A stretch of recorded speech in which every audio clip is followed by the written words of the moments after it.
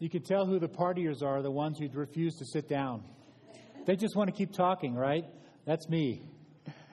No, it's good to see all of you this morning. I want to draw attention to one announcement in the bulletin, just in case you missed it. This Tuesday, 7 o'clock here, the elders are meeting, and we'd like to invite you to come. I, for one, love having people come and interact and watch what we do and talk to us about things. So if you're free on Tuesday night at 7 o'clock, come join us. You know, another thing, I was out in the narthex in between services and watching people kind of paying attention to what was happening. And it's an astounding thing how many people it takes to make church happen. Something as simple as, all that happens up here. Somebody prints out the bulletin. Last service, that was empty. I have no idea how it got filled. Magic. And yet there it is, it's filled. So for all of you that are involved at some level behind the scenes, I just want to say thank you. I haven't been here long enough to know who all of you are, but it means a lot to me when I just walk in and there it is. Okay, question for you. Why did Jesus die? I know he died for my sins, I understand that, but I'm talking about, in a very real way, why did they kill him? Jealousy? Partly. But the Pharisees had a lot of power. Jealousy wouldn't have been a big motivator. It wasn't because he claimed to be Messiah or God. There was a lot of Messiah-type figures in the first century, so that wouldn't have been unusual. What did he do? He did something unique in the history of the world that incensed the Jewish leadership. And it wasn't claiming to be God. It was that plus something else. Why did he die? The last few weeks we've been talking about, kind of been on a theme of a brave new world, that after the fall, the world became very dark. And God began the process of shining just a pinlight, a little bit of light into this dark world. So we've talked about what role do we play as in our gender and ethnicity and all of those sorts of things. And God just begins to shine a little bit of light into this dark world. When Jesus walks onto the scene, he flips a light switch. It's no longer a pin light. It's now this bright spotlight, which does several things. Number one is it exposes the people that are truly seeking after God. I'm a Jesus follower. I hope you are too. And I'm searching to learn as much about God as I can in my lifetime. But it also exposes those who aren't interested. It exposes the underside of the fallen world, if you will, the manipulation, the injustices, the horrible ways we treat one another. When Jesus flips the light switch on, everything becomes a lot clearer. And Jesus did that. The question is, how did he do it? So he walks into this world, and this is the defining moment in redemptive history. So you've seen me up here kind of create this timeline. What happens in the Old Testament kind of sets the stage and helps define what happens in the New Testament, true spirituality. Remember that? So we talked about the Jewish temple. You can rub your hand on the stones. You can hear the animals. You can smell them as they're being sacrificed. And then over here we're told to be a spiritual temple. That's what we are. What I haven't told you, but I'm sure you know it, is right smack in the middle, something crazy happened. Something unheard of. God visited his people in his son Jesus. And so what happened right here in the middle is there's no way we can overstate how significant this is, how countercultural, how revolutionary. Find the right words for it. It's powerful. What Jesus did here changed world history. Changed everything.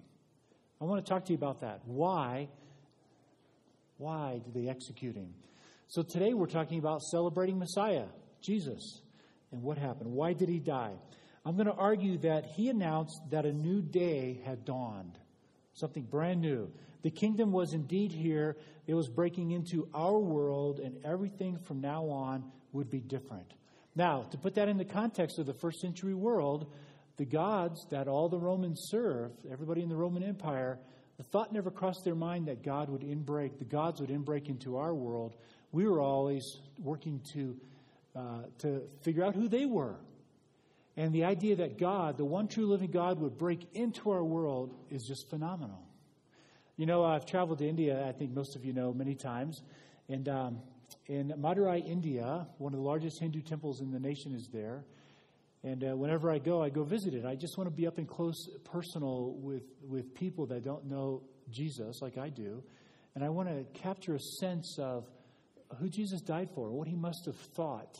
We don't have people pressing in on us in our culture. That's not a culturally acceptable thing, but in India it is. And so the people who are close enough, you smell the body odor and all of that. And so I wander through the temple, and if I have people with me, I take them. And there are these two stone, concrete elephant gods sitting there. I was teaching at a pastor's conference one time, and they always give you a gift at the end. So I'm 300 pastors, and I'm opening up this package, and there's this nicely hand-carved elephant. It's in my office, actually. And I'm looking at it, and I'm thinking, okay, is this a joke? You know, this is a very precious gift in India. But these are Christians. They just gave me a god. So I kind of gradually looked up, and I see 300 pastors all snickering across the audience. And I said, you gave me a god? And they said, yes, take our god. Take it to your country. So I have it sitting in there. Well, they have these huge stone elephants. And, of course, under all religious systems except ours, you have to pay for the favor of the gods. And so you pay money, and you get this little butter pallet, a little circle of butter. It's about an inch wide or so. And then what you do is you throw it at the god. And if it sticks to the side, then that tells you that the gods will not be angry for the next year. And if it falls off, well, tough luck. So I quickly realized that if I was going to engage in that type of practice, I would not want to do it in the summer when it's 120 degrees, because I don't think I could get the butter to stick when it's that hot. This is the world that these people live in. Very superstitious. This is the world that Jesus came. The thought of God breaking into our world was unheard of. And yet here he is. The kingdom had come. He challenged the Pharisees to give up their commitment to the purity of Israel. They had spent a lot of years defining boundaries of who Israel was. And they had gone in the wrong direction. God said to Abraham, I will bless the entire world through you. And then at the base of Mount Sinai, he says to this young nation that had just been led out of the Exodus, if you obey my commands fully, I will make you a kingdom of priests on behalf of the rest of the world. I will make you a holy nation so that all the world will want to come. Where else can a world that's desperately in need of being loved, where else can they find love? If they can't find it here, where else can they find it? Right? And what did the Jewish leadership do? They created all these boundaries, this law keeping. You're not like us, so stay out. You don't wash your hands after you eat. Stay out. You eat the wrong kind of food. Stay out. You're not allowed in the deepest parts of the temple. You have to go to the court of the Gentiles because you're a Gentile. Stay out. And so Jesus came and he began to challenge all that. And he began to challenge them to embrace an entirely new way of living, being the light of the world and the salt of the earth. Something they had not heard of. But how did he do it? And this is where we figure out why they killed him. He did it by attacking the national symbols of Israel. Every people group has symbols. If you talk to a sociologist or an anthropologist, they'll tell you every people group has symbols that define the identity. So what are the symbols that we have that define us as Americans? What are they? Flag? We have a flag. What else? We have an eagle. What else? What's that? Football. American football. Yeah, not European football. We have the right to freedom of religion, the right to free speech, the right to bear arms. Don't these define us? What would happen if somebody came in and said, you know what? You no longer have the right to freedom of religion. You're not going to have to follow the state religion.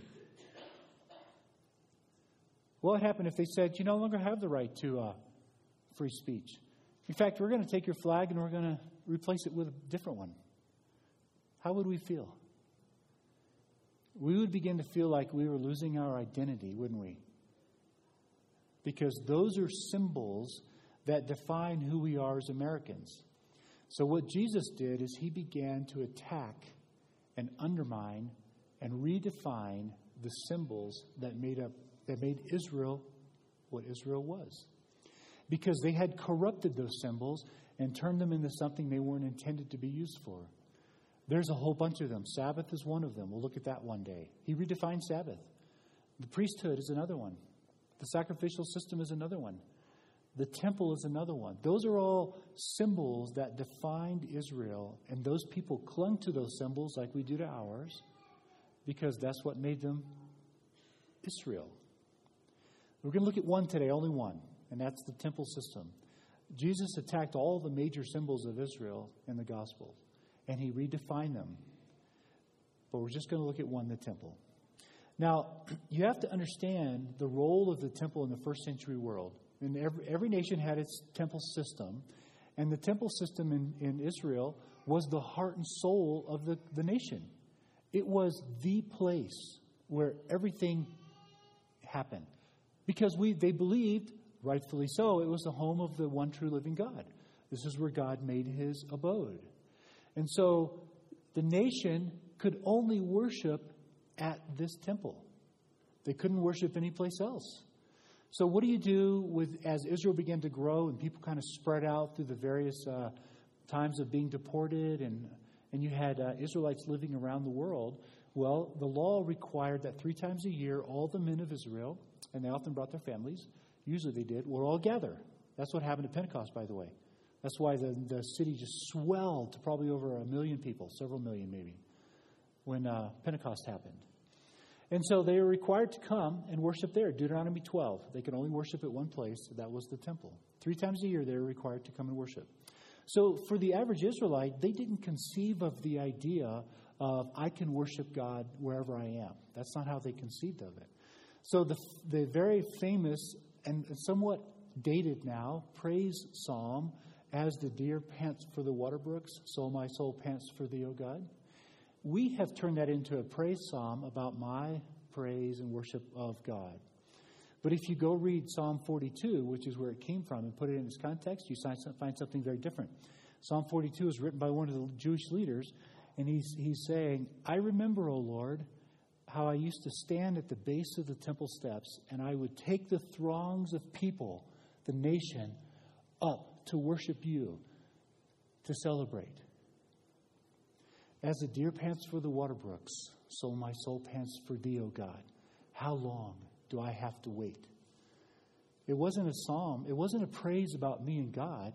It was a Jewish leader who has been deported, who's crying out to God and saying, when are you going to return so we can all come together and worship?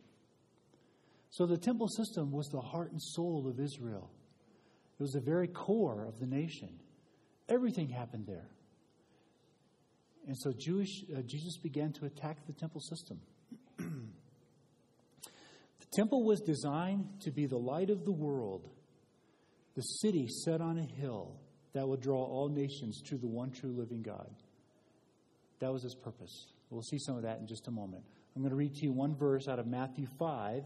This is the Sermon on the Mount, the famous sermon, Matthew 5:13. Jesus says, you are the salt of the earth, but if the salt loses its saltiness, how can it be made salty again? It is no longer good for anything except to be thrown out and trampled underfoot. You are the light of the world. A city on a hill cannot be hidden. Neither do people light a lamp and put it under a bowl. Instead, they put it on its stand, and it gives light to everyone in the house. In the same way, let your light shine before others, that they may see your good deeds and glorify your Father in heaven. The temple was on a mount. The city of Jerusalem was designed to be the city on the hill where everyone could see, and all the nations would come and learn about the one true living God, because they weren't going to find him in their nation. That was his purpose. The daily sacrificial system symbolized the unbroken presence of God. Every day they offered sacrifices. Every day. That's why you paid a tax to the temple, to fund the sacrificial system. Every day. That symbolized unbroken presence of God. The incense was burning constantly. That symbolized the unbroken presence of God. By the way, Paul says you are a fragrant aroma. You have unbroken presence to the Lord.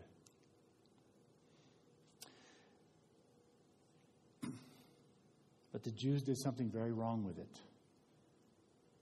They turned it as a means of rejecting the nations. You're not like us.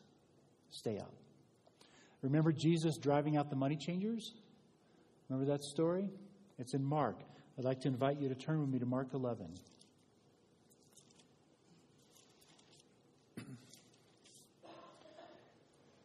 Mark 11. In this passage, he quotes Isaiah 56, but I want you to think about this part of the story. When people gathered from all around the world, they came to worship 3 times a year. If you were very poor, you could just buy a turtle dove and offer it. If you didn't have one, you could buy it real cheap when you got to Jerusalem. Well, they had figured out that these people had come far, and so if they charged a little more, they could make a little more money. Because where were they going to go to buy their sacrifice? So these money changers are in the temple. One of the things that they're doing is they're extorting the poor, okay, the marginalized, those who couldn't afford very much. So here's what Jesus does. So we're in Mark 11, starting in verse 15. On reaching Jerusalem, Jesus entered the temple courts and began driving out those who were buying and selling there. He overturned the tables of the money changers and the benches of those selling doves and would not allow anyone to carry merchandise through the temple courts. The other Gospels tell us, he was upset. By the way, this is a good example of what righteous anger looks like. When you get angry on behalf of someone else because they're being taken advantage of, that's appropriate. Be enraged. It's okay. But look what he says here. And as he taught them, he said, is it not written, as Isaiah 56, my house will be called a house of prayer for who? All nations.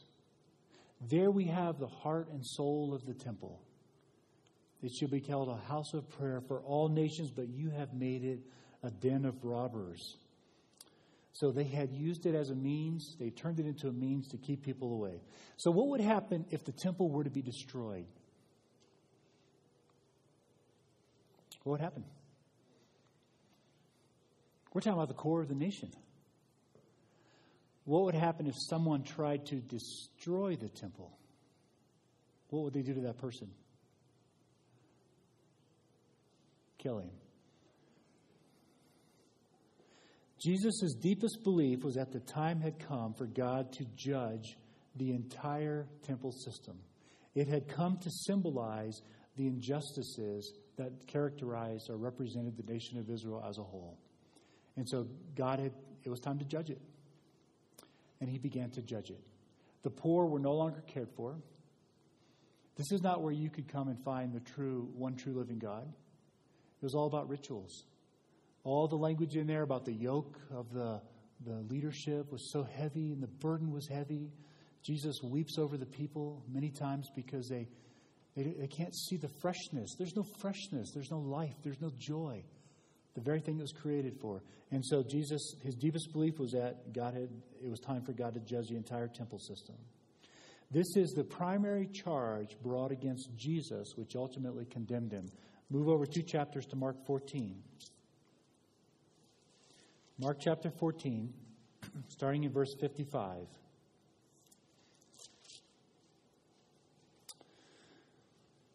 Verse 55, the chief priests and the whole Sanhedrin were looking for evidence against Jesus so that they could put him to death.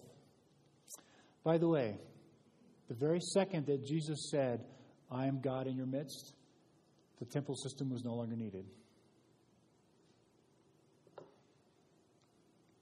That was the home of the one true God. So the very moment that he says that, I am God in your midst, they no longer needed the temple system. No wonder they executed him. All right, back to this.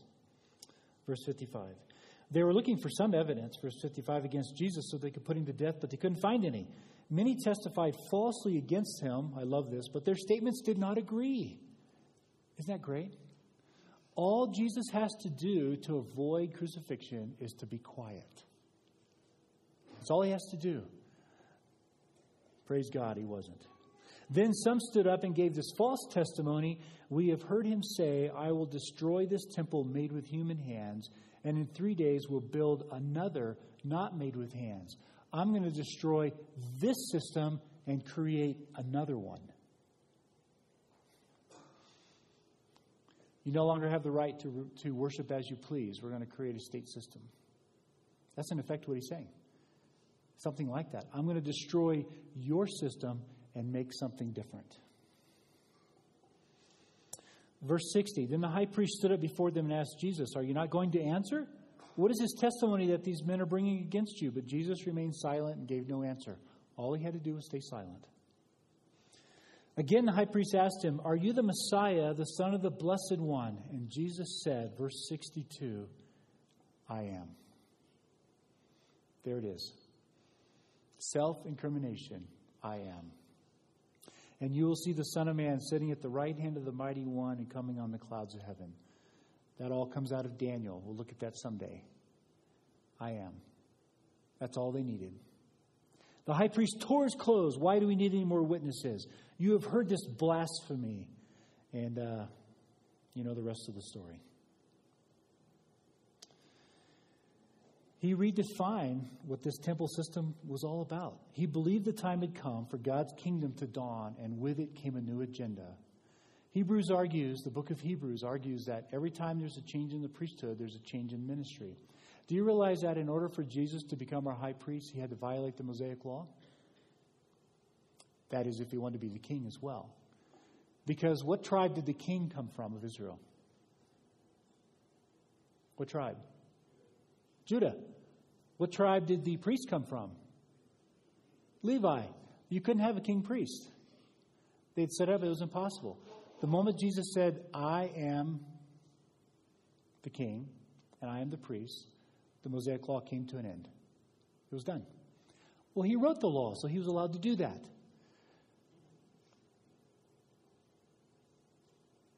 He also fulfilled it. And therefore it was no longer needed.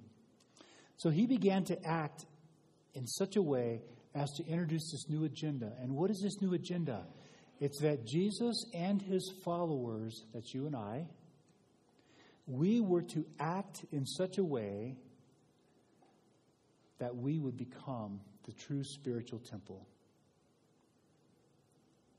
The physical temple was no longer needed. No wonder they killed him. No wonder they executed him. So he undermined this system, this temple system, and they killed him for it. But he didn't leave it there. He introduced something brand new to replace it in the upper room, the night before he was betrayed. You know what that was?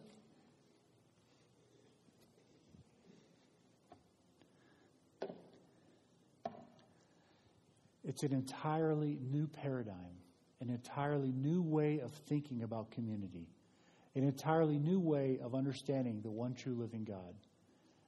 We become the spiritual temple. The old temple's done. We learn from the old temple, and the old temple tells us what we should be like. This is where the poor were to be cared for. So when the world looks at us as a spiritual temple, do they see the poor being cared for? This was where the worship of the one true living God was to occur. When the world looks at us, do they see us praising God? This is where all the festivals occur, the parties. Festival of Booths, 8 days. The rabbis tell us 8 days solid of music and dancing. This is where fun was supposed to happen. When the world looks at us as a spiritual temple, do they see us laughing and dancing and having fun? I love to have fun. We as a church should have a blast. Should be filled with joy. So he replaced the temple, with this right here. The temple represented the sacrificial meeting with the one true living God. When you came, you offered sacrifices. Jesus turned that on its head. Right here, he said, I will be your sacrifice. So instead of us offering sacrifices to a God, Even though it's the one true God says, I will sacrifice myself for you. And this represents that turning right there. The Last Supper represents the sacrificial meeting of Jesus with his people. God has broke into our world and he lives with us right now. God came down to us. No other religious system has that. The New Testament authors brought all these ideas together. The spiritual temple, living sacrifice, celebrating the death through communion. I mean, they just went crazy with this all throughout the rest of the New Testament. We'll begin to look at some of that next week, actually. So Jesus chose the Passover to institute this new alternative way of thinking. By the way, we have a conundrum in the New Testament. In 3 of the Gospels, Jesus ate the Passover dinner on Thursday night, and then he was sacrificed on Friday. In one of the Gospels, they asked to take his body off the cross so that they can eat the Passover dinner. We'll talk about that one at Easter. Sorry to leave you such a long cliffhanger there. Passover linked the feasters, those who were eating the dinner, with the Exodus. Remember the story?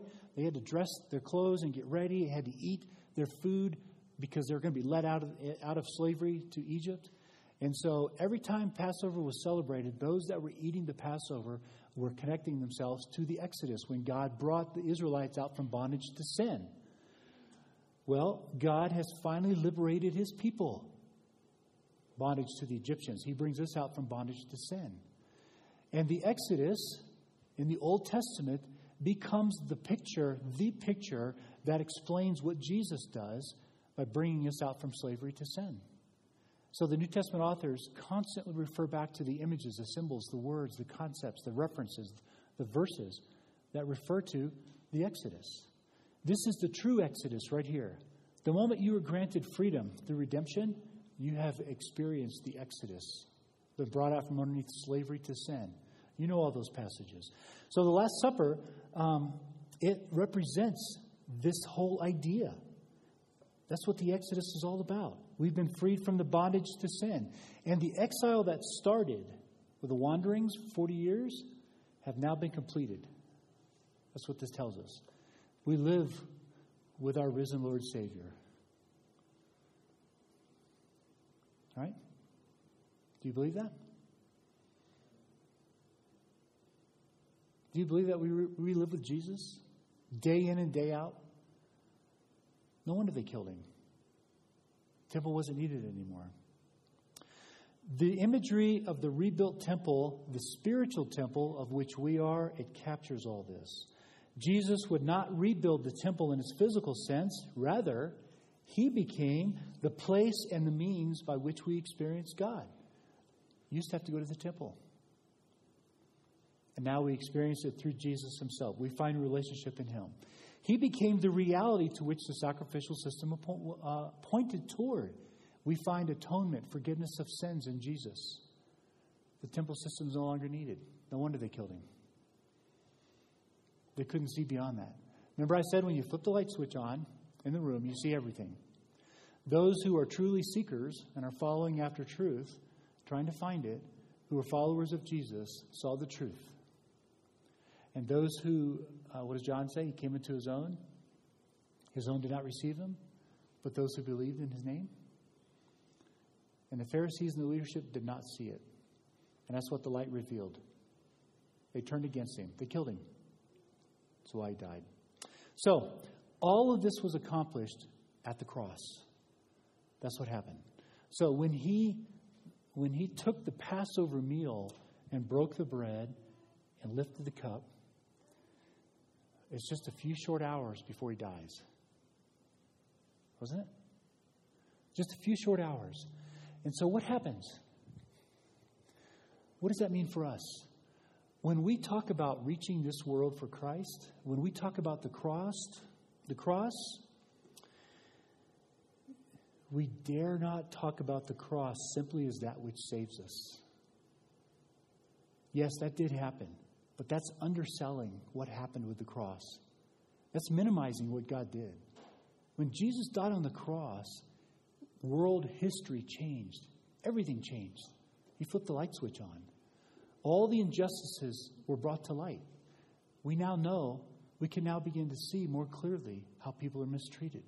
We now know what it means to really care for the marginalized and the hurting, the poor, the widows. James says that's the heart of religion. We can see all that. And we become the spiritual temple, the city on the hill, the light to the world, where we say, come experience the one true living God. We're getting ready to go to the amphitheater, aren't we? What are you asking God for at the amphitheater? I know what I'm asking God for. I'm asking God for at least one person to turn to Jesus. At least one. I'm asking God for a handful of Christians who have been disconnected from church to find information about this Messiah there and to find a reason to reconnect. Because this is life. Christianity is not a way of life. That's true of every other religion. This is life. I would love our church to have an influence in this county. And what a great way to start, the amphitheater. Last week, Dr. Young talked about what it means to serve Jesus. We should be absolutely convinced that God has visited us in His Son Jesus, and we have every reason not to be ashamed of the gospel. Every reason. So the cross didn't simply save us. It is the means by which God begins to redeem this world, this entire creation. All is changed in human history. The one true living God has visited His creation. He has demonstrated His love through sacrifice. He has liberated us from sin and brought us back from exile in the truest sense of that word. We should live as a congregation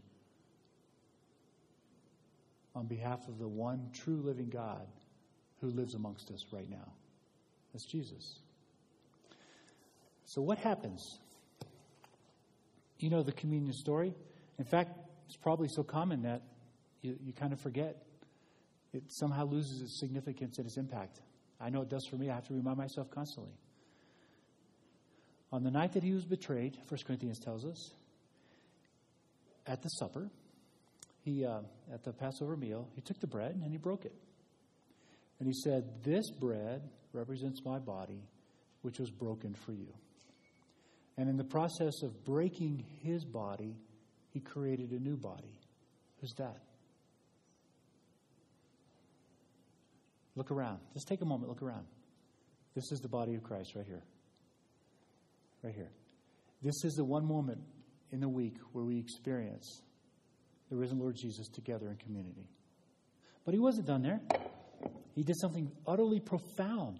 He took the cup and He said, "This cup represents my shed blood. Shed for you." That's where atonement, forgiveness comes from. But it doesn't end there. This cup is the new covenant in my blood. The Mosaic covenant is done away. We have a new covenant. What does this new covenant look like? It looks like we have a one true living God who lives with us and loves us passionately. But it also means that we enjoy each other in ways never seen before in the world. From now on, Ephesians tells us we can speak truth to one another. We can enjoy each other in fellowship. We can forgive one another. We can be reconciled to each other. We can sacrifice for one another. We can act as priests. We are a kingdom of priests, Peter tells us, on behalf of each other. What a privilege to be a priest on behalf of you. I mean, that's one of the greatest honors in all of my life, that I could serve you by being a priest, praying for you. What an honor that I could serve you by being a sacrifice, present your bodies as a living sacrifice. I can sacrifice myself for you. That's the new covenant, something entirely new. And this is what this tells us right here. And it all happened at the cross. That's why Jesus said, every time you do this in my name, what? You proclaim my death. This is where it happens. I'm going to pray, and I'm going to invite you to come share communion. Let me give you a couple of thoughts. One is, we're not going to all partake of the bread and the cup at the same time. I want you to come up, and I don't want you to come alone. Bring somebody. I want to invite all of you to come. Bring somebody with you. Spouse, friend, maybe somebody you struggled with in a relationship that you really wish it wasn't there. Maybe a visitor that you don't know, or somebody in the church that's been here a long time that you just simply don't know. Bring them and come up here and just celebrate together. Eat the bread and drink the cup. We celebrate what the risen Lord Jesus has done for us. You're going to find people, men and women up here, to talk to pray with. Maybe you have a need. Maybe you want some prayer for something. We love to pray. I love to pray for people. Maybe you want to just talk about Jesus. Maybe you don't know Jesus and you're on that journey. All right, it took me 3 years from the time I started the journey until I finally said, okay, I think I believe in him. That's okay. There's nothing wrong with that. You want to talk about Jesus? Come ask us. Maybe you have a praise, something to share that God has done. You just got to get it out. And you got to tell somebody. I had somebody last week say, I just found out this morning I have a grandchild coming. Ha! Praise the Lord. Maybe you are hurting. And maybe we can help you. We'd love to help you as a church. So take the time to stop and share with somebody up here what the Lord is doing. So let me pray. Father, thank you for creating such a fantastic thing that we could do to remember your son, Jesus. Jesus, thank you for dying on the cross. Thank you for sacrificing your life for us. Lord, help us. As the man in John prayed, Lord, we believe, but help us in our unbelief. Help us, Lord, to learn more about what it means to be the light that shines out in the world in the city set on the hill. We pray these things in your son's name, Jesus, because we believe in him. Amen.